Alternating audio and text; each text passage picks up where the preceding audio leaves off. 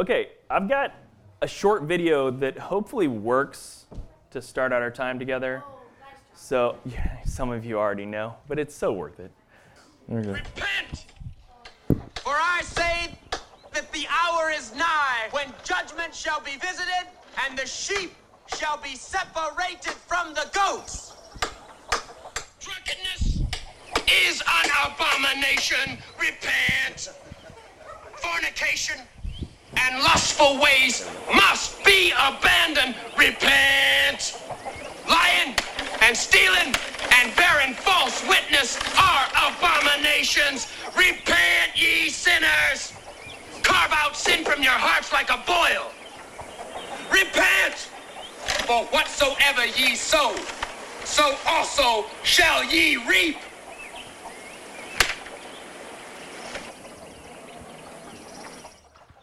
You can see John Boy here, just kind of, what is that? Scary.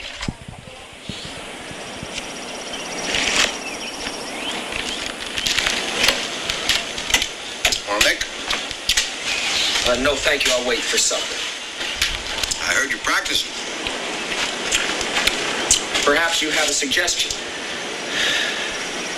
Well, yes, Reverend, I do. You think I should say something different in my sermons? Well, far be it from me to tell you what to say, Reverend. What about the way you say it? You see, most folks around here aren't used to being shouted at. And a lot of us won't understand some of that fancy language you're using. I was just going to suggest that you say what you're going to say, but a little simpler and easier, that's all. I have spent 4 years, Mr. Walton, learning and studying to preach the Word of God. It's up to you to accept or reject it.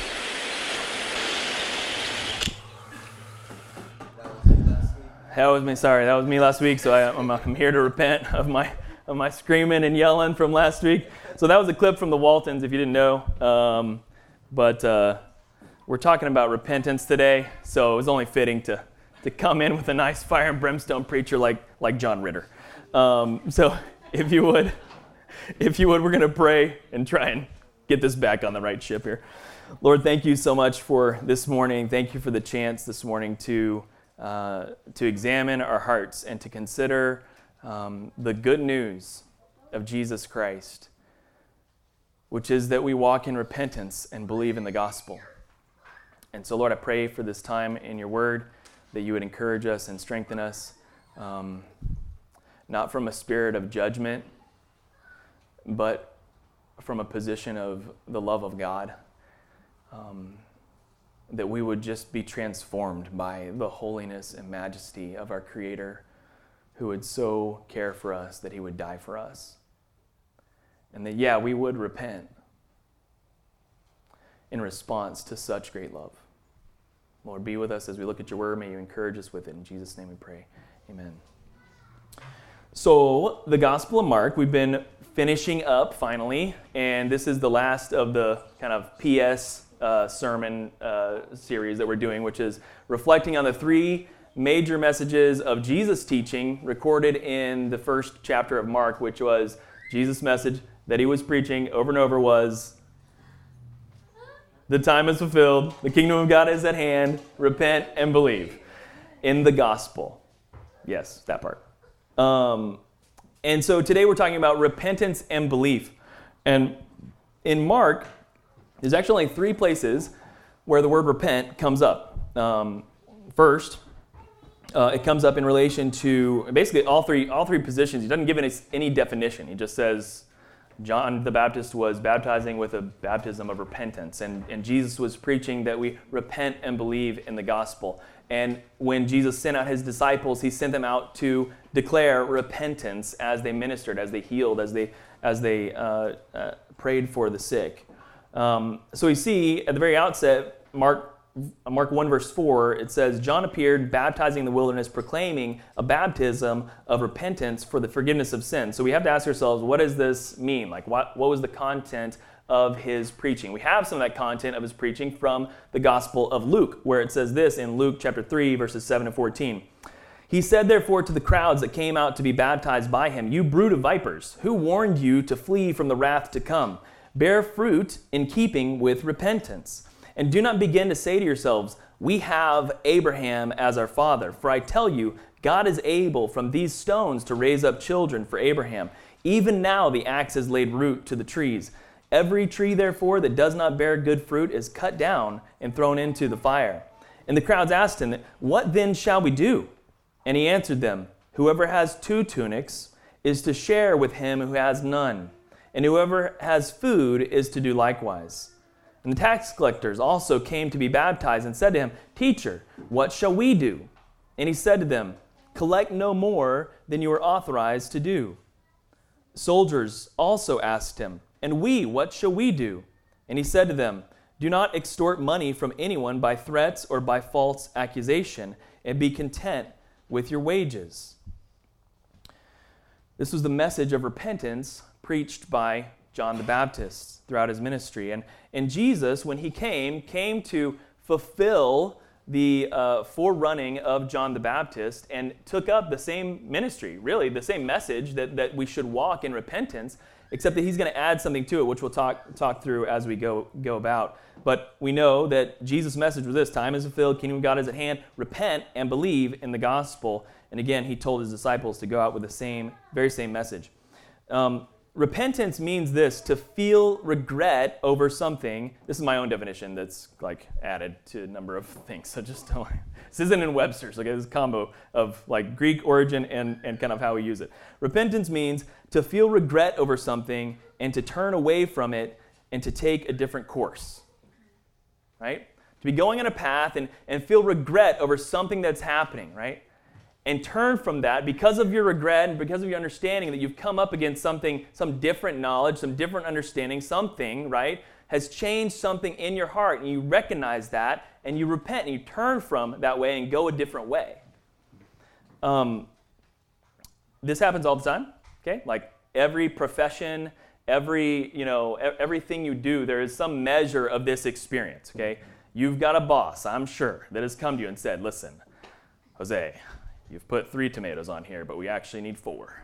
And this is why," right? On a sandwich, right? Or I've told to my baristas, "Listen, you actually need to distribute the espresso before you tamp the espresso because we don't want to get channeling through the espresso," right? So like we have these pieces of information that we share with one another to better the course, right? To get us right on the right track. And this is true in every single profession. Okay, so there's some measure of this understanding in everything that we come up against something that we realize, oh, I've been doing that wrong. I could actually improve that and do it better. But when we think of repentance in the Bible, we think of a couple of different things that are a little bit deeper than like, did I get the espresso right? or whatever, right? We think of repentance first, most often in terms of recognizing sinful patterns in our lives and turning from them, right? One very common evangelism tool, actually, is to take the 10 Commandments out, right? And talk to people about, hey, like, have you ever lied? Because the Bible says you're a liar. Have you ever thought wrongly about someone? The Bible says you're an adulterer, right? To go down the list of 10 Commandments and go like, have you filled all these? Because this is God's revealed law. His revealed moral law to us is this. And so we stack up one another against it, and not in judgmental, but just in like, I recognize that that's true of me, that I've broken these laws. Do you recognize that you also have broken these laws? And that's where the conversation is about, right? Like going, we got to recognize here that we're sinners and that we need to repent before a holy God. And so the first way we think about repentance is to recognize that there are sinful patterns in our life. And God wants something greater and better for us, to turn from whatever we may be walking in, turn away from it, and chase after that which God has said is best for us.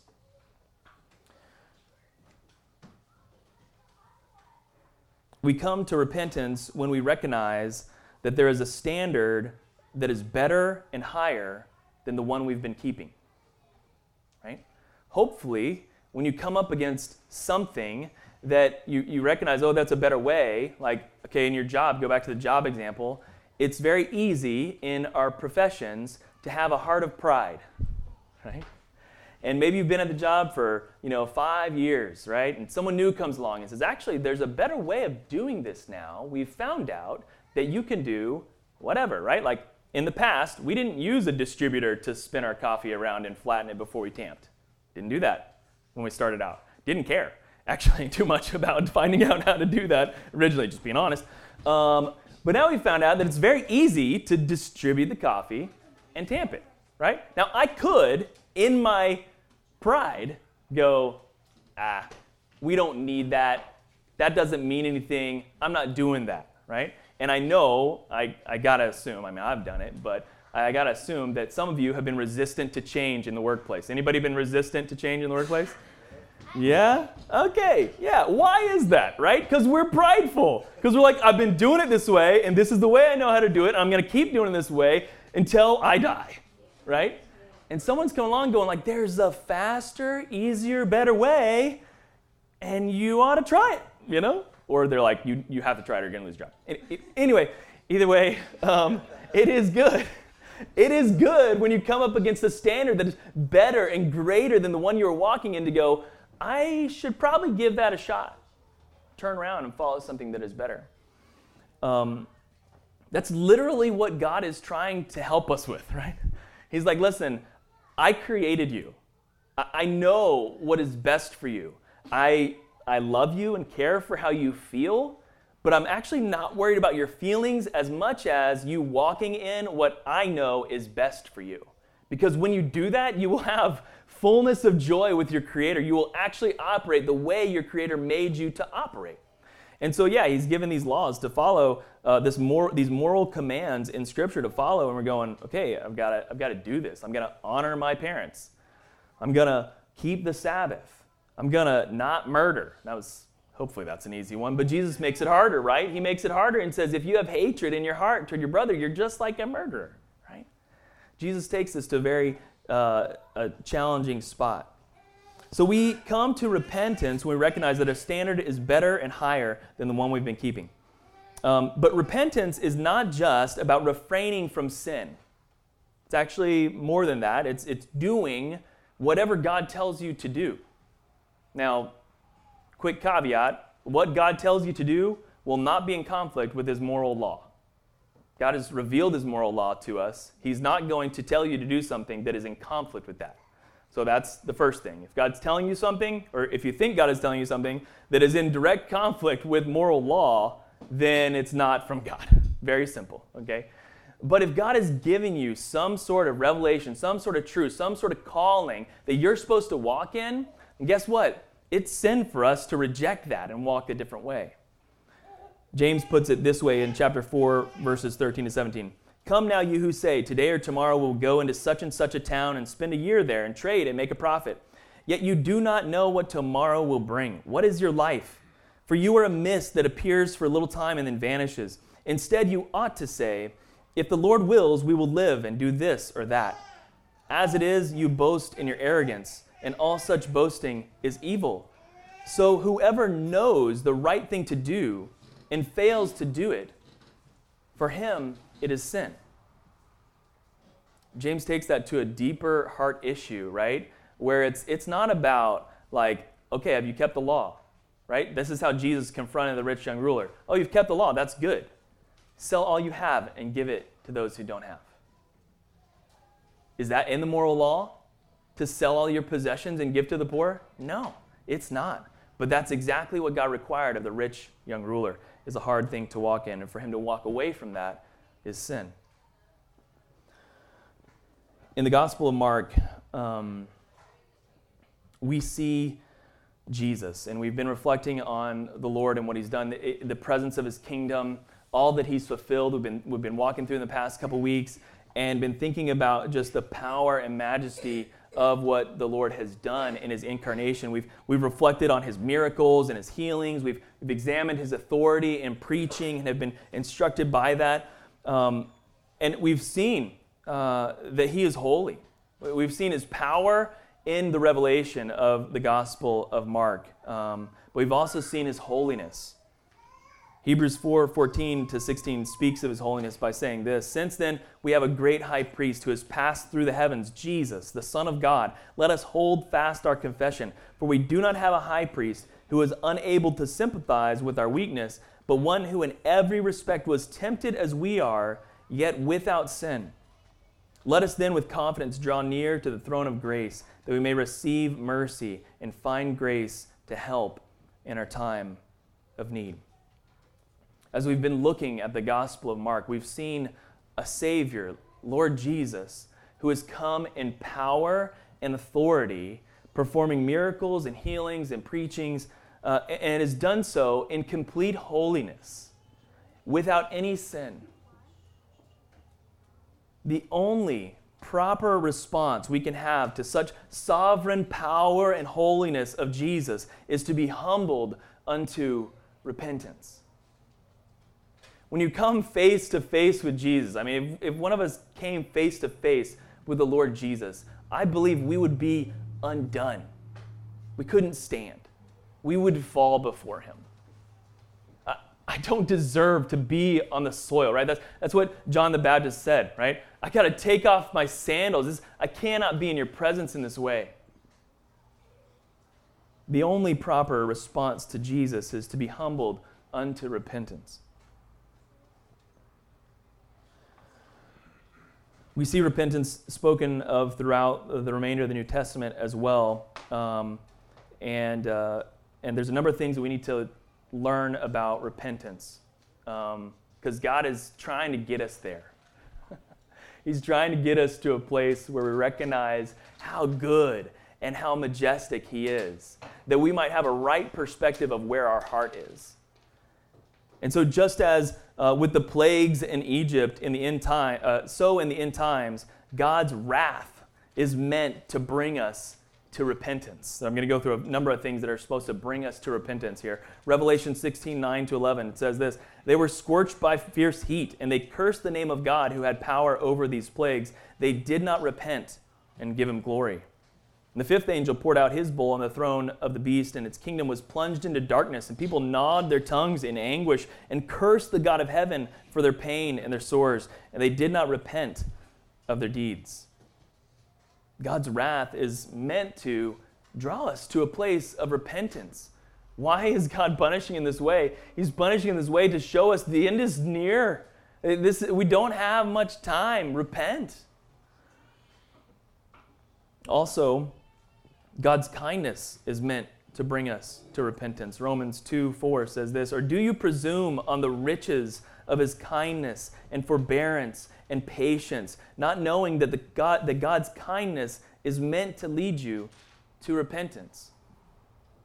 How many of us, when things are going well, right? When life is good, right? I've got money in my bank account, I've got a roof over my head, and all these things. How many of us respond to that with repentance? How many of us respond to the kindness of God and go, "God, I'm unworthy of what you have given"? Nope, that's usually the time when we are silent before God. We are not crying out to him. We are not praising him. We are not giving him glory. We are not undone by our sin in those moments. But God's word says, "Far be it from you to presume upon the kindness and forbearance and patience of our God, and not walk in a spirit of repentance before him."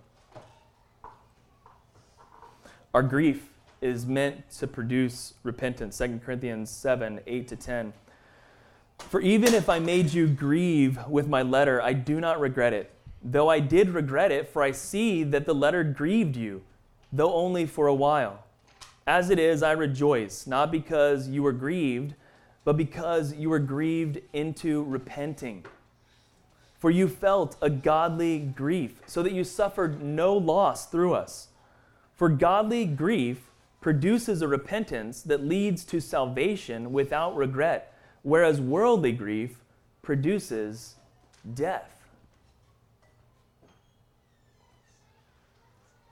When we are grieved, okay, whether by someone coming to us and saying, "Hey, this is wrong in your life, you need to wrestle with this," if you're grieved by that moment, okay, that grief is meant to draw you unto repentance before the Lord. when you're grieved by some circumstance in your life and something comes on you and you're coming up against some difficult circumstance, that circumstance, that grief that you're walking in, that anguish that you're walking in, is supposed to draw you unto repentance before God.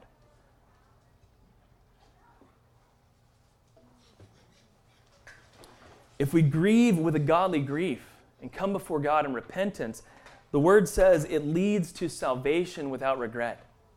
We receive this hard thing, this grief that we're walking, we receive it as something that the Lord has allowed in our life.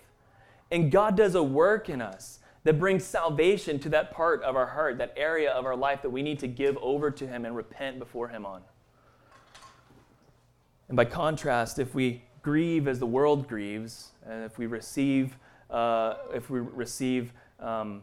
a correction or receive some sort of circumstance in a way the world grieves, it will produce death in us. Because the way the world grieves is this, right? I'm offended by you, so I'm not going to receive what you said. Instead, I'm just going to ignore it and walk a different way.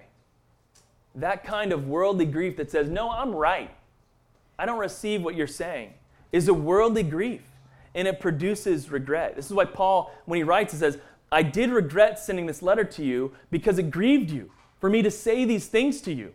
And I was sad that you were grieved because it's hard to be grieved, right? It's hard to be challenged. It's hard to walk through challenge. It hurts us because we thought we were going the right way. And someone comes in and like, no. You need to go that way. And it rubs against us. And so Paul was grieved that his letter grieved the Corinthians. But his grief didn't last because the Corinthians received this letter with godly grief, and they repented and turned to the Lord, and so his grief was turned to joy. It produced salvation without regret. Our grief is meant to produce repentance. And one of the passages that you've probably heard me say when we're reflecting on a tragedy that's gone on in our world or something that's happening outside our control that's big or whatever it may be, is this passage from Luke 13, 1-5. And I mean, you could just look at your newspaper every single day and find a tragedy to be wrecked about every single day, right? Like there's a civil war going on in Sudan right now, and people are at each other's throats more than they have been in many years. Okay, this is tragedy. And this is the world we live in, and it's all over the place and consuming. And so Jesus was confronted with this very kind of thing when he was in his ministry in Luke 13, verse 1-5. There were some present at that time who told him about the Galileans whose blood Pilate had mingled with their sacrifices. So Pilate was like using the blood of the Jews to mix with sacrifice, like how atrocious, right, and rude and disrespectful this is. And so he answered them, do you think these Galileans were worse sinners than all the other Galileans because they suffered in this way? And Jesus says, no, I tell you, but unless you repent, you will all likewise perish. Or those, he says in verse 4, those 18 on whom the tower in Siloam fell and killed them. Do you think that they were worse offenders than all the others who lived in Jerusalem? No, I tell you, but unless you repent, you will all likewise perish. When we look at tragedy in our world and say, man, we are so vaporous, right? Our life is just a flash. When we look at that and see these big moments of pain and suffering in our world, that tragedy should not turn us toward bitterness toward God. It should turn us toward repentance before Him and go, God, you are bigger and mightier than this, and my only hope is in you. This is the message of repentance that we receive in Scripture. It's the message of Jesus' life, and the message of Jesus' life continued on the way prepared by John the Baptist, as we talked about before, that we walk in repentance before a holy God. But repentance has only ever been one half of what God desires to do inside of our hearts. When Paul passed through Ephesus, he found some disciples of John the Baptist, and this is their interaction. He said to them in verse 2, Acts 19, verse 2, he said, did you receive the Holy Spirit when you believed? And they said, no, we have not even heard that there is a Holy Spirit. And he said, in what then were you baptized? And they said, into John's baptism. the baptism of repentance, right? They had received repentance, but that's all that they got. That one half of the message of God's plan for our lives. They received the baptism of John, the baptism of repentance. And Paul said, John baptized with a baptism of repentance, telling the people to believe in the one who was to come after him, that is, Jesus. On hearing this, they were baptized in the name of the Lord Jesus. And when Paul had laid hands on him, the Holy Spirit came on them, and they began to speak in tongues and prophesy. The other portion of Jesus' message that is the fulfillment of what John the Baptist set up for us, this baptism of repentance, is a baptism of the gospel, a baptism of Jesus. That is what he is preaching, belief in the gospel.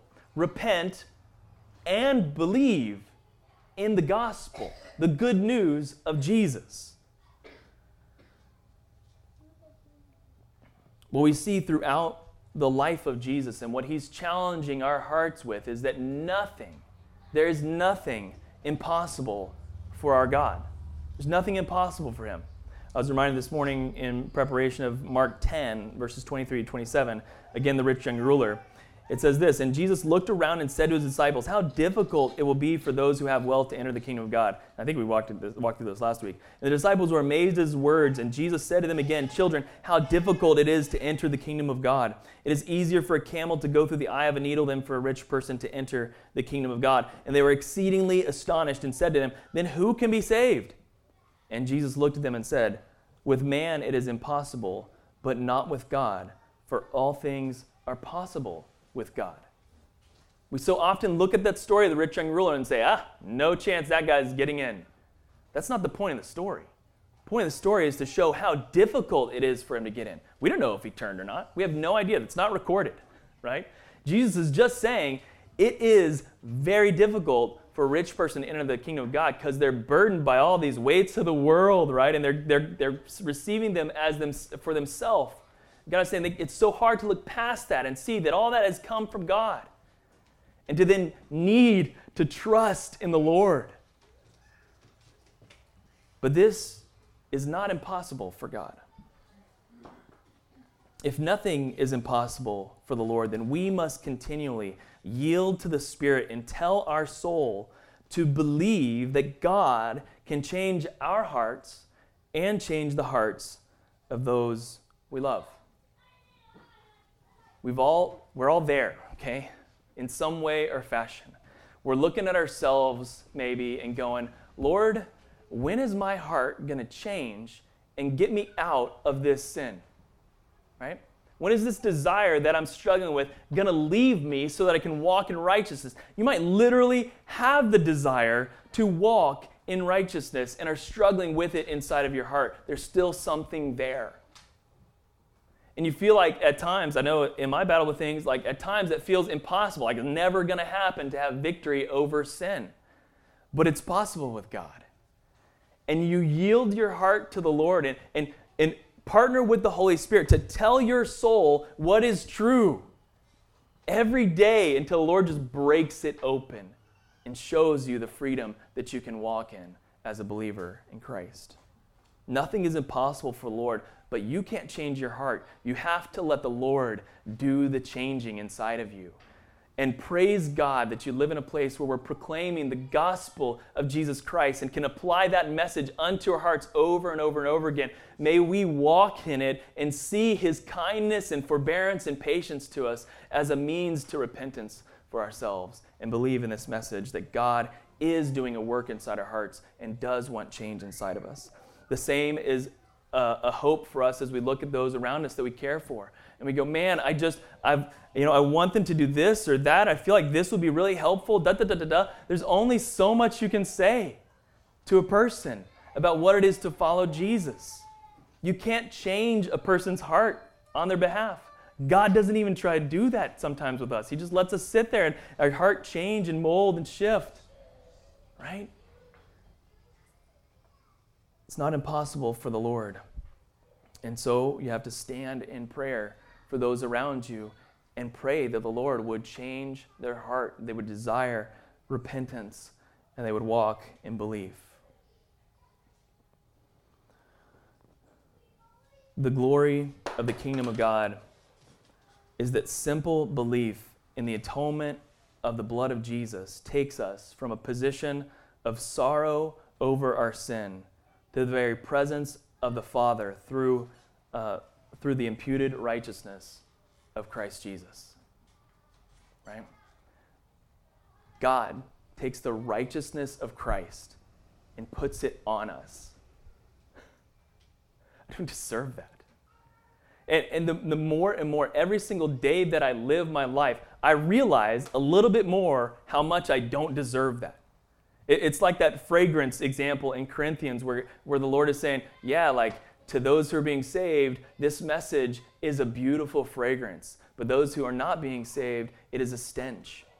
And to me, as a follower of Jesus, this continual molding and shaping of my heart is a fragrance that is beautiful, and my love for the Lord grows in every circumstance rather than shrinking back.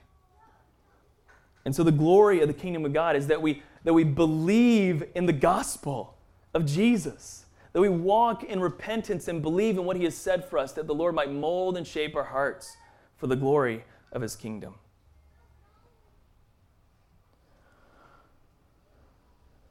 And so as we wrap up, I want to challenge us with a few things on repentance and belief. First, simply repent of that which God calls sin. If the Bible, if you've read the Bible and you're reading through it and you go, that's sin and I'm doing it, then repent. It sounds so simple. It's very hard at times. So if you know that the word has convicted your heart, repent. God's moral standard is not based on our feelings, but rather on what he has said is best for his creation. And so if God has revealed it in the Bible, he's quickening your spirit with the word of God, then repent.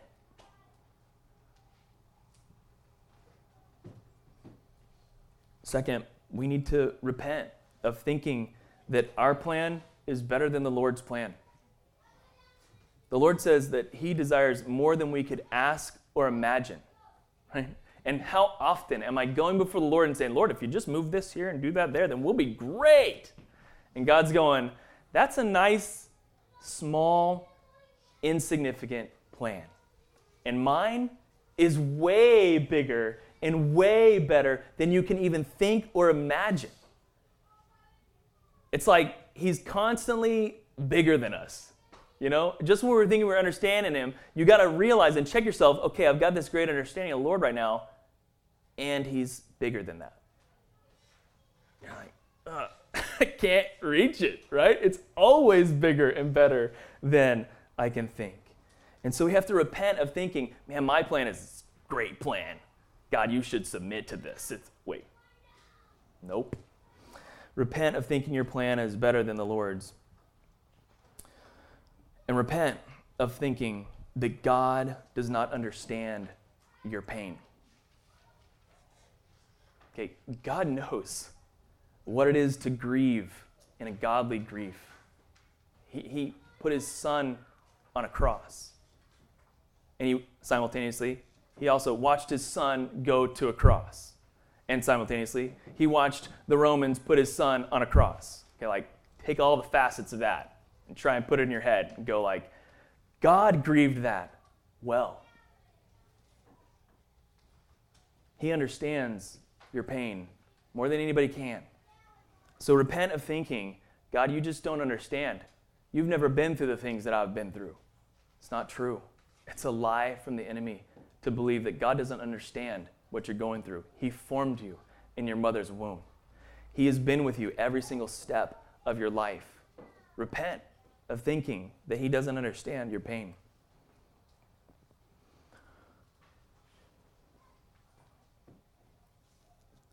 And finally this side of things. Believe.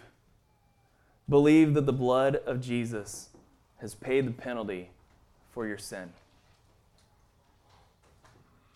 It's done. Yeah, recognize that you're a sinner. Sure, repent. Yes. But don't stay at repentance. Woe is me, I'll never be good, this is never going to happen, I'm the worst of the worst, there's no hope in life. No, don't stay there. Repent of your sin, but believe that the blood of Jesus has paid for your sin. Walk in the belief that Jesus' death on the cross was sufficient to cover your sin. Believe that the righteousness of Christ has been freely given to you, that you have not earned it on your own merit. Repent of thinking that you've earned it on your merit. And believe that his righteousness has been given to you freely. And believe. This is hard to believe sometimes, because there's very dark moments we walk through, and it's like, God, where are you? But this is true. This is gospel true. Believe God works all things for the good of those who love him. Doesn't mean he gives you all you want, right? Gives you your plan, gives you your emotion, gives you your feeling. It doesn't mean he gives you what you think you need. It means he uses every single thing for your good. He is working in this moment to draw you unto himself in his kindness, in his wrath, in his circumstances that are in your life, in the world around you. He is working all these things that our heart might bow before him and go, God, you are holy and I repent. And I believe in the righteousness you've given to me freely through your Son, Jesus Christ. And I worship you all that I can, even when I know it's not enough. I'm going to worship you. I'm going to sing my hallelujah like we sang this morning. Like we sing those songs and you get done with it and you're like, man, I ought to be singing this forever. You're going to. And I don't even understand how it works, but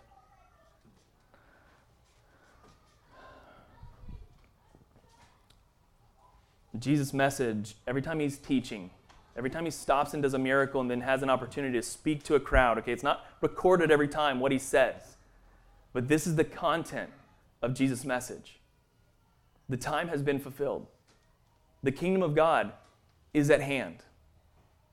Repent and believe in the gospel of Jesus. Let's pray. Lord, we're so thankful for what you've done. We are so undeserving, and we grow in that knowledge every single day. But equally, as we grow in the knowledge of our brokenness, you match it every time with your righteousness. And so, God, we give you glory and honor and praise. We know that this week we're going to have struggles. This week we're going to fail those that we love. This week we're going to fail our own expectations of ourselves. This week we're going to mess up. And we know that this past week we have messed up. We have failed. All these things are true of us. Lord, we are sinners. We're broken. Even when our exterior is cleaned up, our interior is jacked. And so, Lord, we thank you that in spite of that fact, and while we were still enemies, Christ died for us. And so we place our complete and utter hope in the blood of Jesus Christ. Lord, help us to believe when we're struggling in unbelief. Help us to cling to you. Help us to join with the Spirit and tell our soul to get up and worship the Lord Almighty in song, in action, in word, in thought, in all of life. You're worthy of everything we have. And God, as you have freely given, we freely give it back to you. In the name of Jesus we pray. Amen.